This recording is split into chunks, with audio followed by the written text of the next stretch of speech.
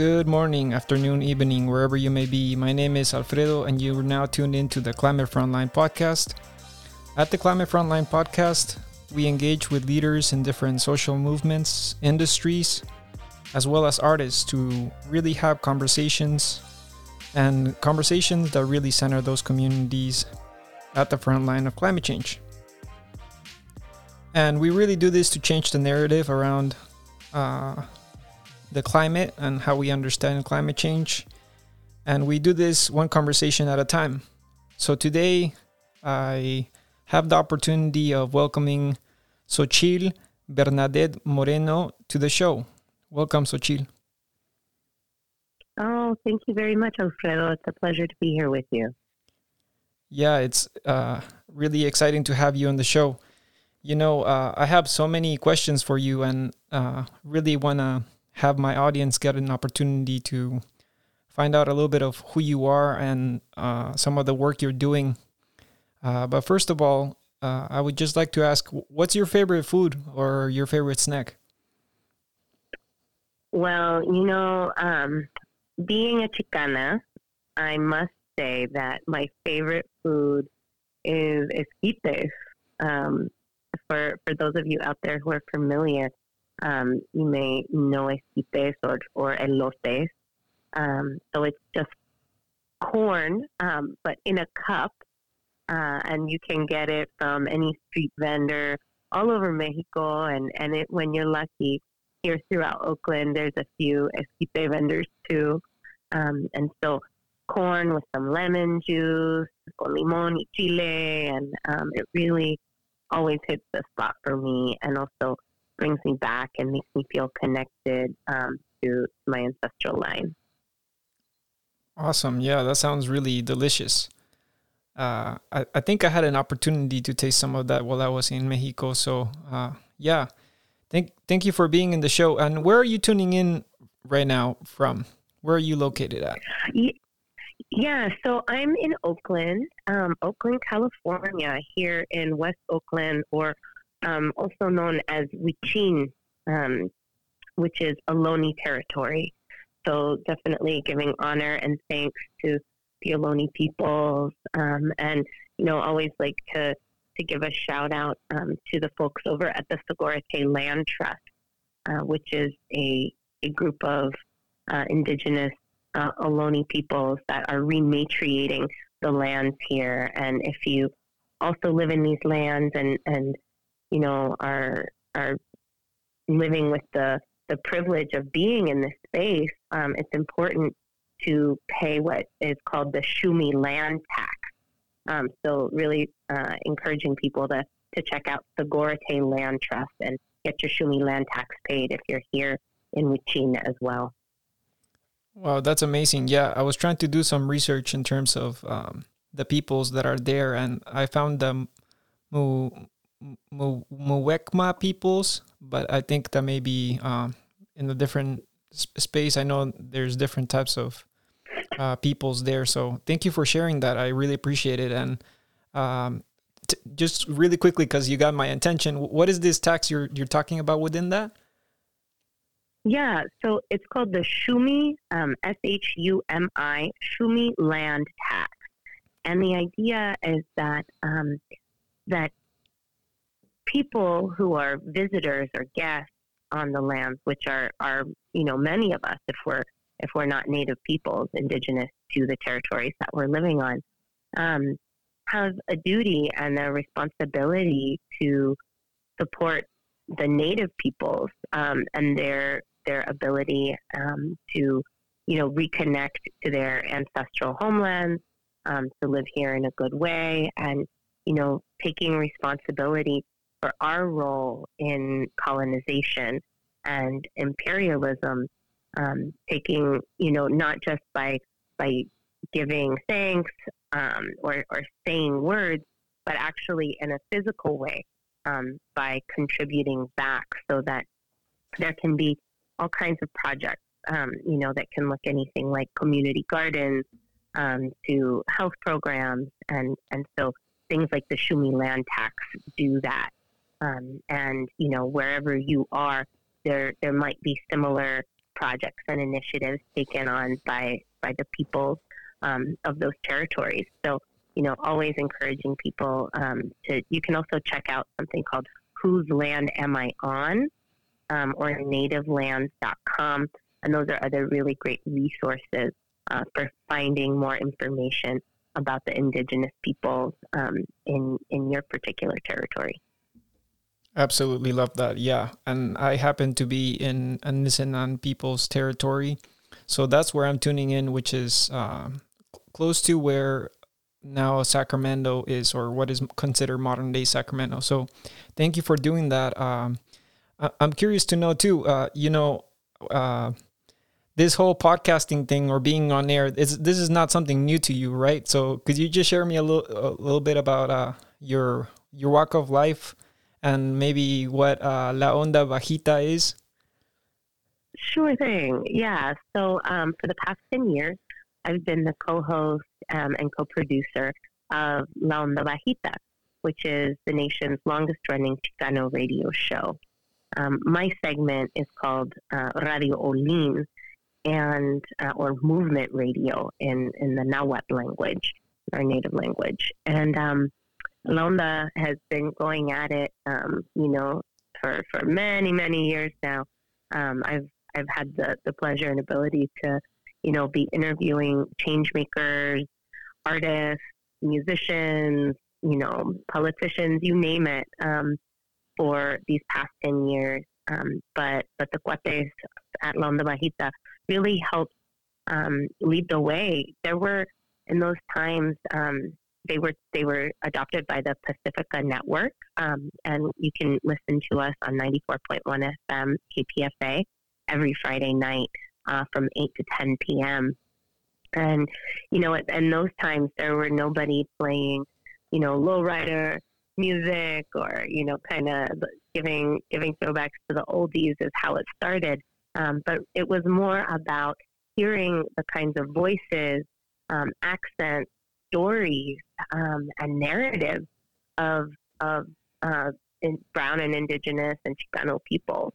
And so, that was a very, very important step in paving the way for the kinds of podcasts and the breadth of radio that we have today.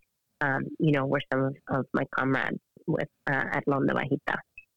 So I'm really always honored to, be part of such an amazing tradition and lineage. And my father also, I'm a third generation filmmaker and media maker.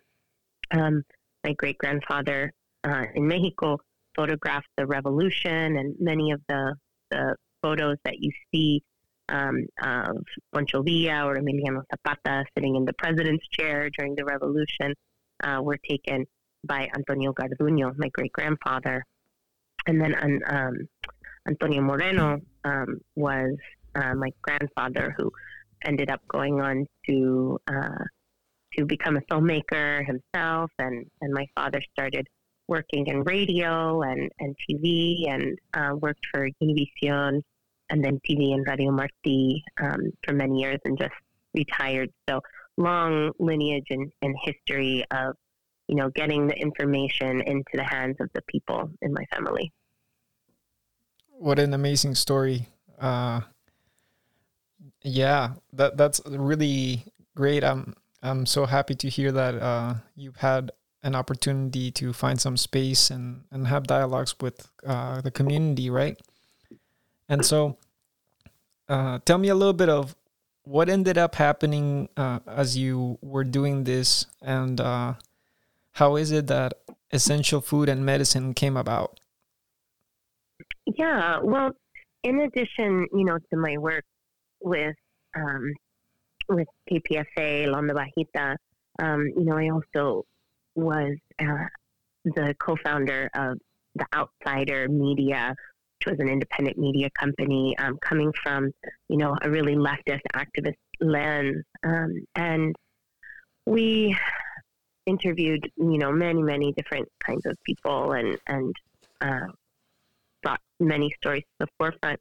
But that was birthed out of my work as an activist. really since a very, very young age.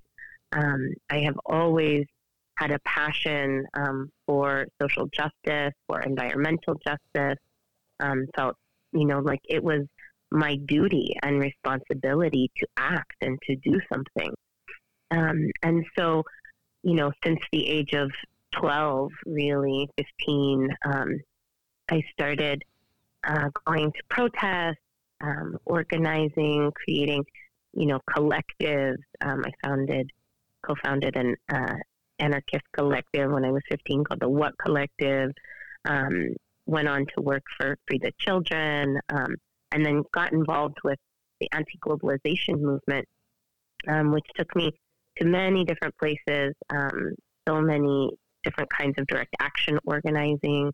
And then when I was 18 years old, I had come to San Francisco to work on a thing called the Future 500, which was an organizing and activism directory based in here in the Bay. And so I came out here, and it was the war against Iraq, and ended up staying and getting really involved in direct action to stop the war, and felt extremely activated. Went to Mexico, to Cancun, to protest the World Trade Organization, and was connecting to social movements all across the world. And so, then lived in Thailand for a number of years studying natural medicine. And when I came back to the U.S., I ended up working for POWER, People Organized to Win Employment Rights. And Alicia Garza, came up through our organization and went on to become our executive director before going on to found Black Lives Matter. So, large and deep history of movement work and struggle led me to this moment where earlier this year, it's March, my birthday happened, first day of spring, and then, that was just a few days after California went into lockdown, and the pandemic was, just sweeping across the country, across the world.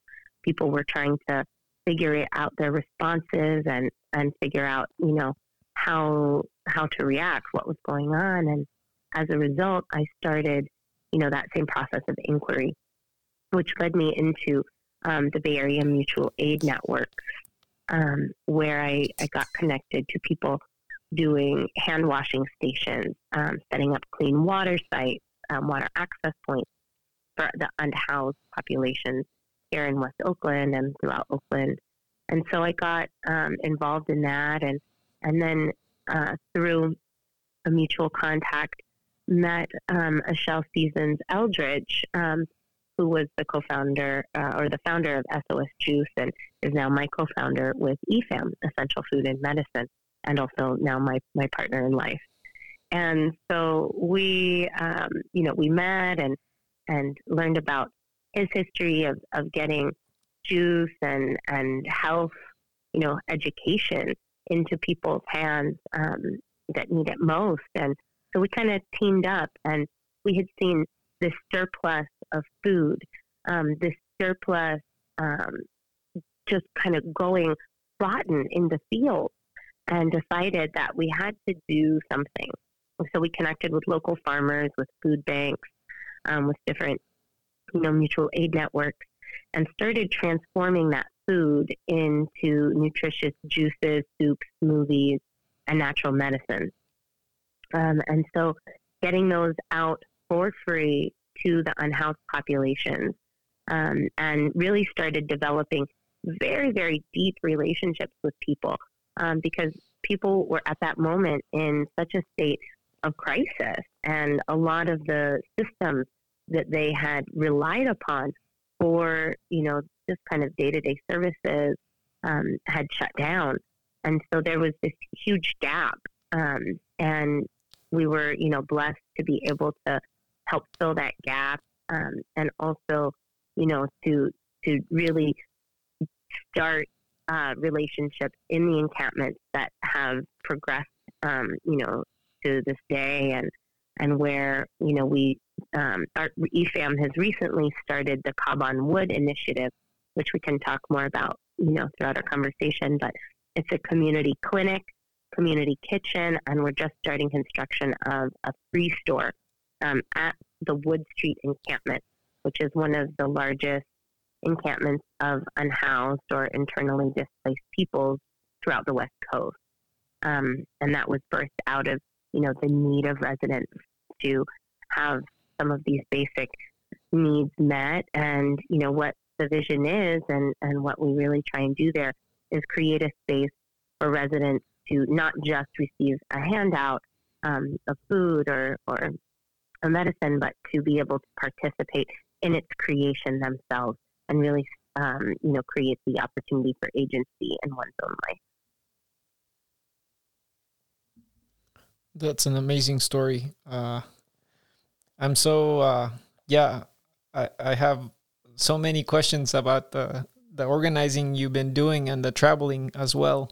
But I'm a big EFAM fan. Once I found out about this and saw some of the pictures on social media, I think it brought a lot of warmth to my heart. So tell me a little bit more of what's going on there, and really, I'm curious to know what are some of the challenges that you're facing there. Yeah, well, specifically with EFAM, as we grow as an organization, and especially in these times, there's always the challenge of capacity, and especially founding something in the midst of a crisis. There's a tendency to always operate from this crisis mentality, right? And to continually push ourselves. So our challenge as an organization has been to grow in a good and sustainable way, and how to, really stick to our North Star, which is providing essential foods and medicine for all people. And so we have, really tried to find the right relationship with other activists, change makers, mutual aid networks. And we're, currently calling in the participation of other teammates and looking for the right kinds of people to help make this vision a reality. What we envision with the Cob on Wood project, is a space where community members from the Wood Street curbside community, the encampment there, can team up with an outside community member every day, or a few days a week at least, to cook a collective meal for the community. And so we're looking for folks to be cooks and chefs to accompany that work. We're looking for practitioners to work in the clinic and to take on, one day a week, one day a month, to offer nutrition classes, health classes, anything from acupuncture to massage to herbalism. We're looking for people to staff the free store and help, filter through and search out donations of clothing, of sleeping bags, of other essential goods and items. And then to also care for and steward the land. That's a huge part of this next phase, is to look at the compost and the waste, what we typically consider waste products, and to transform that into new life. So at EFAM, we take the pulp from the juices that we create, and the idea is to grow this into being able to receive the compost from other cook days, because in this time of the pandemic, there's people that have sprung up everywhere. There's the foods crew that cooks out of Tamarack every Monday as well. There's Feed the People, that have been doing this from, the folks from the village that have been doing this for many, many years. There's, all of these different food out bombs. What we'd like to do is be able to be a place to receive all of that compost and take it to the next level and create healthy soil from it, grow worms from it, so that then that can be sold to, people in their homes, be made available to farms and gardens, so that the cycle of life can continue. So we're looking for collaborators and people in that project, and then always, looking for people to help us take care of some of the administrative duties too, and things like grant writing, things like, social media, storytelling.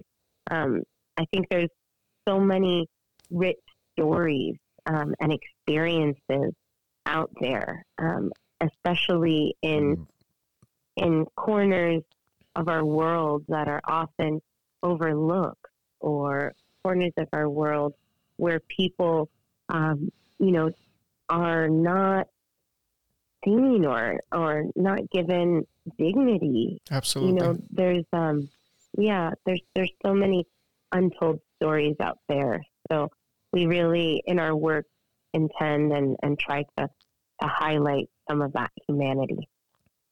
Yeah. Wow. And just for some context, if you want to, Ashel was in the season, in Ashel season, Zelrich was also in the show. So if you want to listen to my conversation with him, it's episode number 7. And yeah, I'm so glad that Ashel was able to make the connection between us two, because the work you're doing there, I think, is transformational in many ways. You're healing land, you're healing people, and you're a beacon of hope during all this, right? It's the symbol comes to my head when I'm hearing your voice and the work you're describing.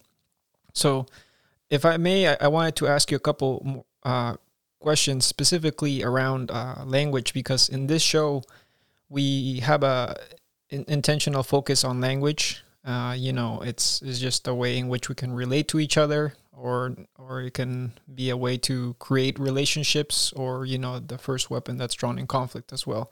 So I'm curious to know, how have you experienced language, both with EFAM and your journey?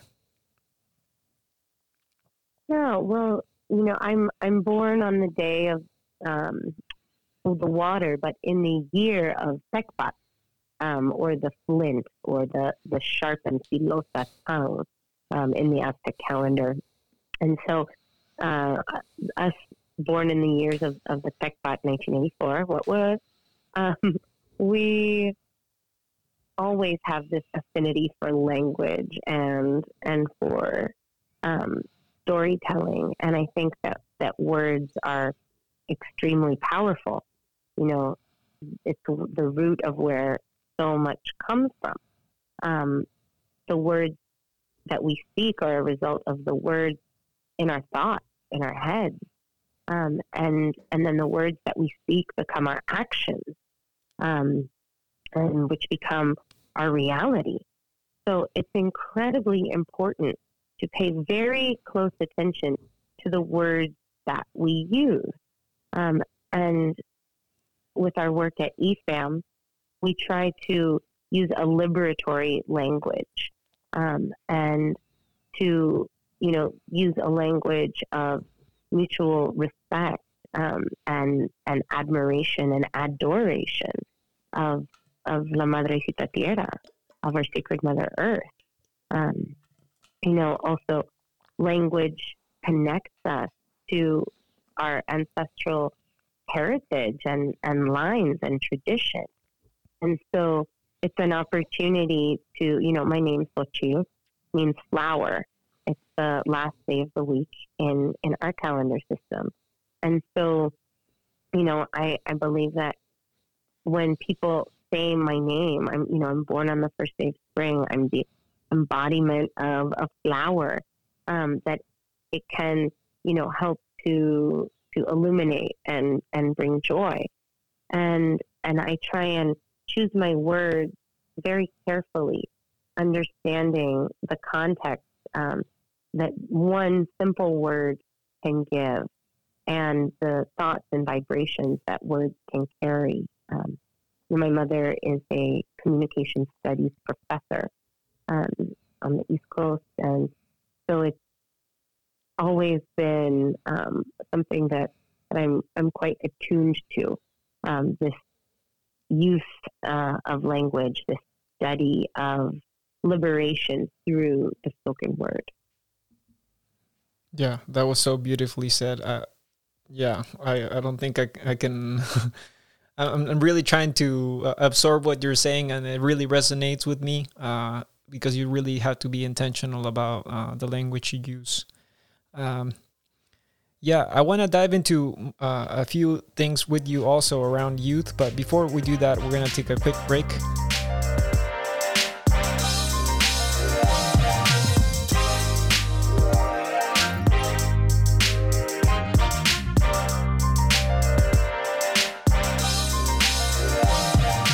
So again, as I shared, I'm originally from Syria, and while I am a dual citizen, my sister who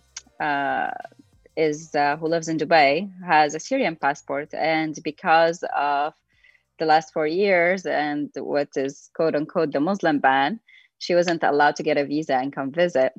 And finally, she just recently received a visa, and she's going to visit me, and I'm going to get to meet her daughter, who is 2.5 years, for the first time, and we're going to spend time as family together. So that is something I'm definitely looking forward to, something that is, these, you can tell, like, these policies and the last 4 years have had like a true impact on very hard impact on my family. So now we get to reunite. So that is one thing that bringing me a lot of joy right now.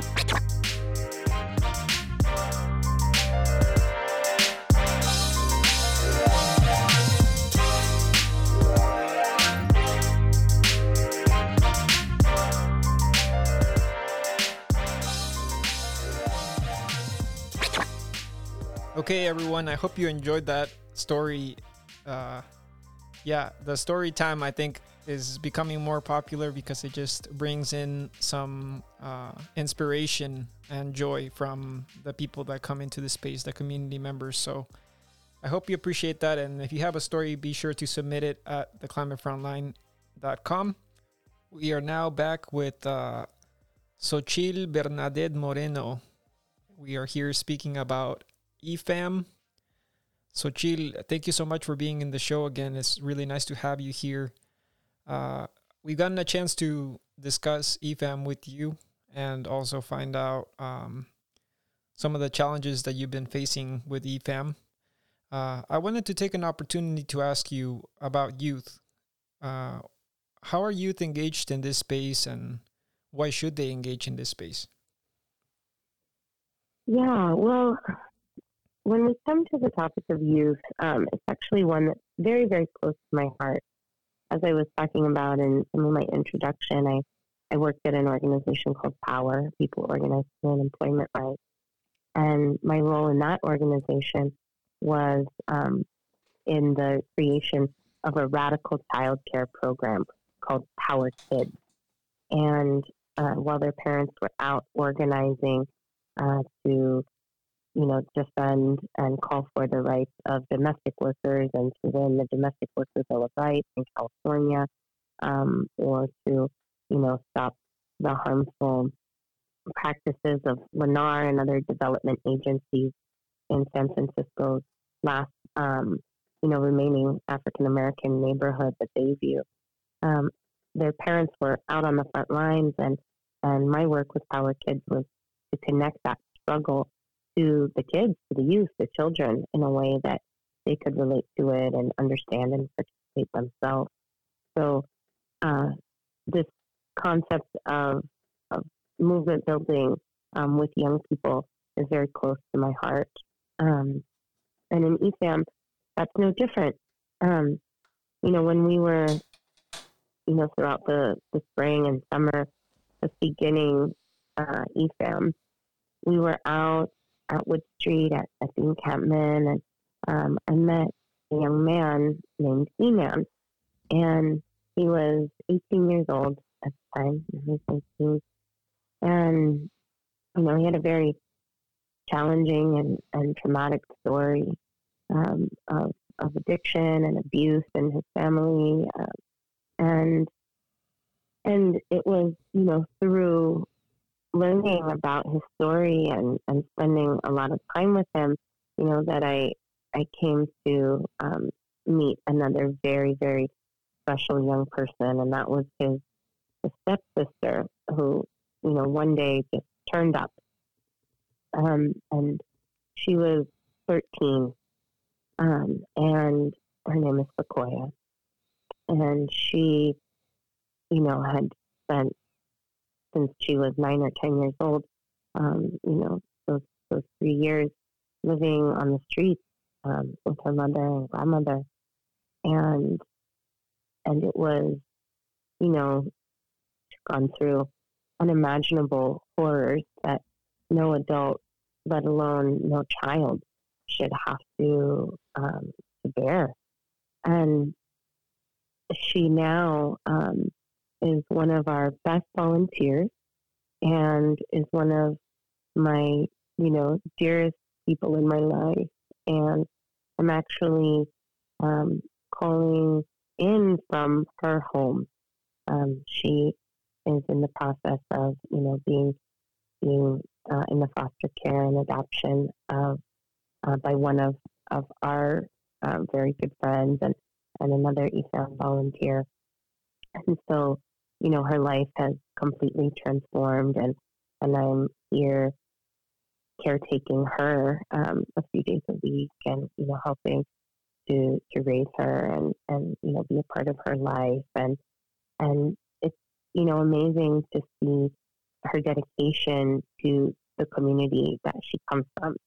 And she continues to come on out to Wood Street with me once or twice a week, and participate in the distribution of the food and the medicine and the juice, and even in the construction of the community clinic and kitchen and structures, and she's always there, and has not for one moment forgotten what it's like to struggle.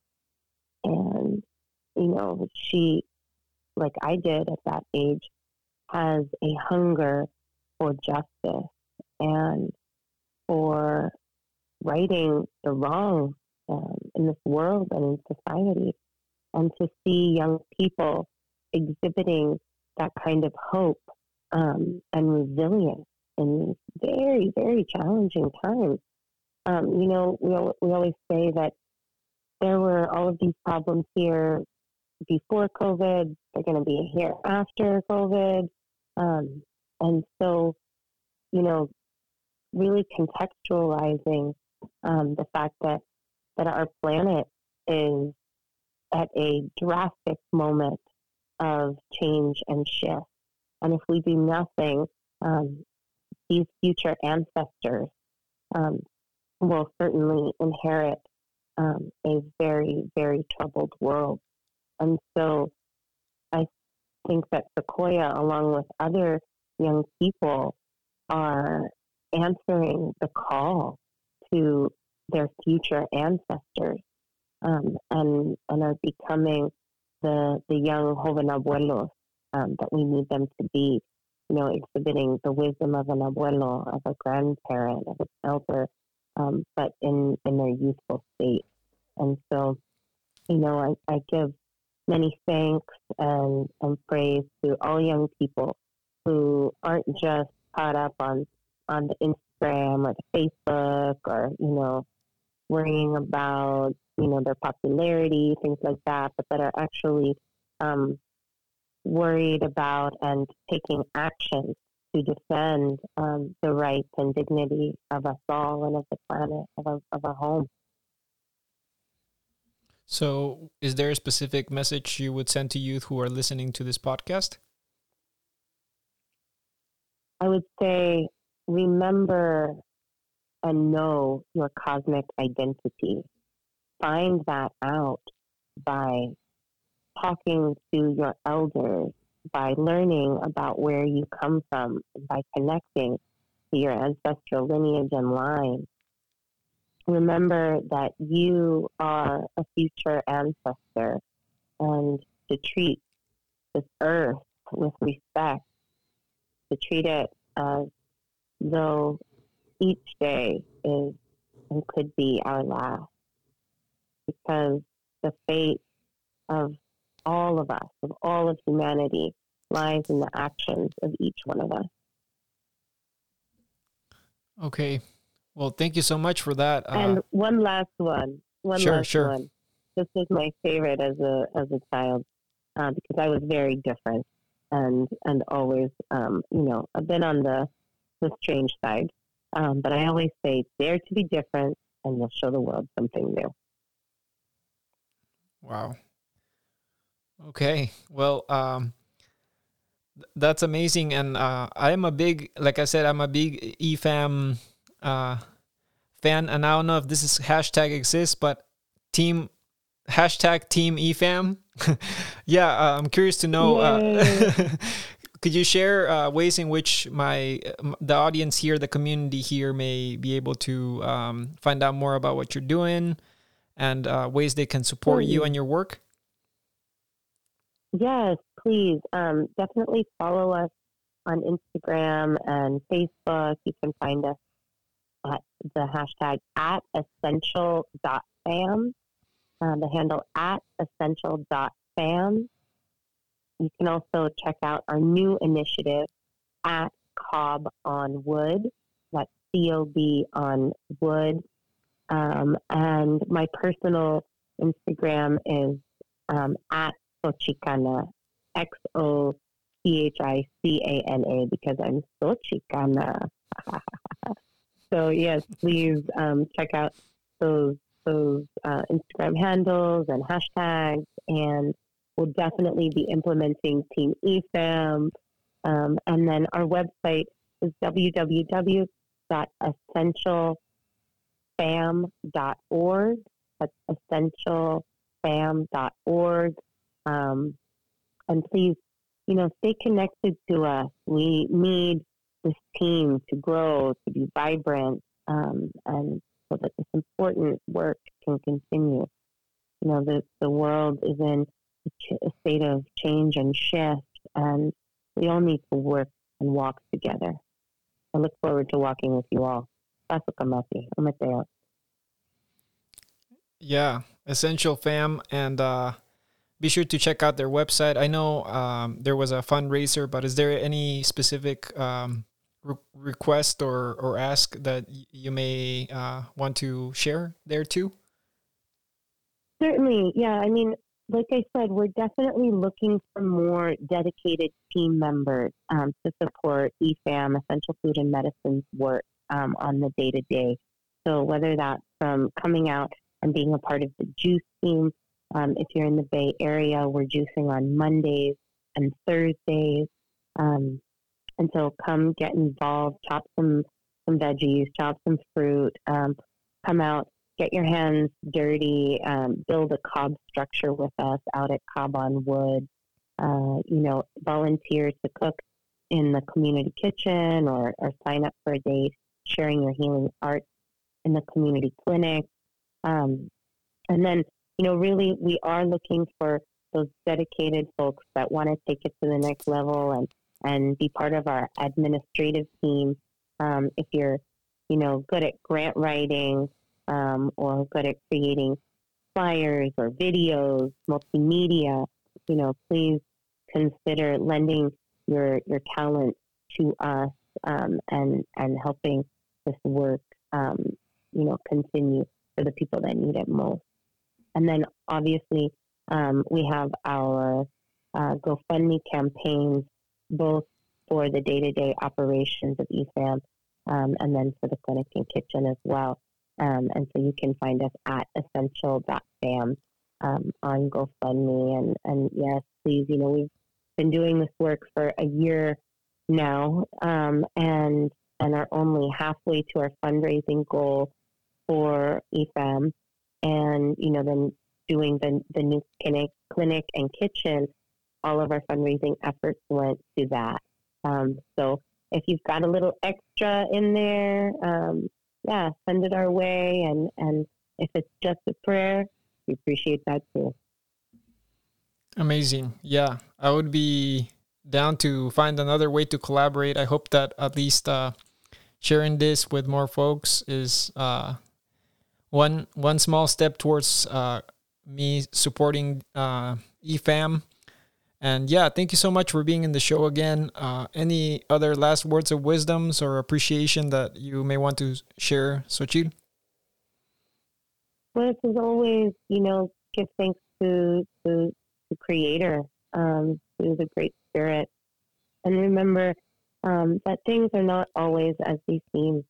To look below the surface and to not take any piece of information as truth and as fact.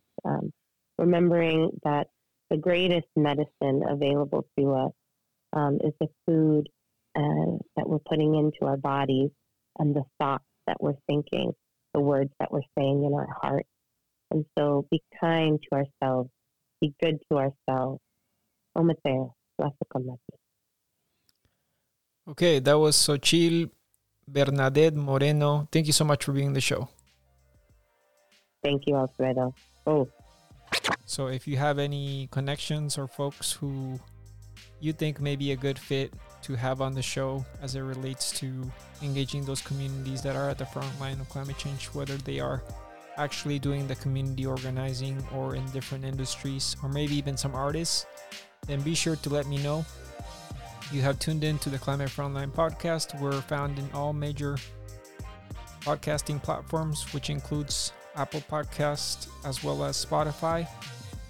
You can also find us on our social media platforms on Instagram at the Climate Frontline, as well as on Twitter, CFL_podcast. So thank you so much for tuning in today. I hope you enjoyed the conversation, and I will see you next week for another episode of the Climate Frontline. I'll talk to you then. Peace.